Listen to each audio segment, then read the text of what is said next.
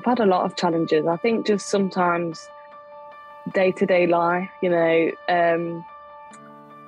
working, trying to hold down a full-time job, whereas also trying to train full-time and stay awake and be the best you can be is difficult sometimes. Sometimes plain sailing, some fight camps, it's finished already.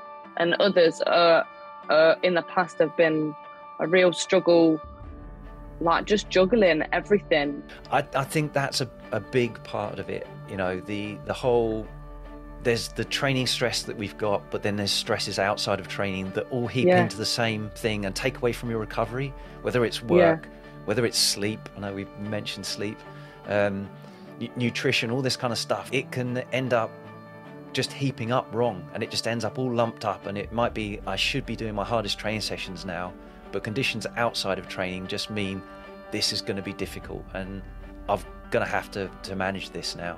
You've kind of always got to try and put yourself first and do what's right for you. Sometimes I find there's not enough hours in the day as well, but it's always important to try and, at a certain time of night, I try and turn my phone off or put it down to be prepared to get a full night's sleep, because I wake up at 6 a.m. to train. So, I used to get 8 hours, and now it's like about 7, because I don't end up finishing what I'm doing, get out the shower after training, do this, do that, prepare this for work in the morning. Then all of a sudden it's 11 o'clock. I'm like, oh my God, need to go sleep. Yeah. So then it gets less. So I just think that's really important.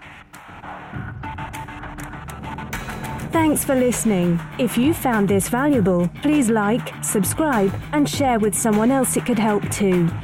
Please give the podcast a review or comment below. We'd love to hear from you. As always, you can visit heatrick.com for more Muay Thai performance podcasts, videos, articles, and guides. Catch you next time.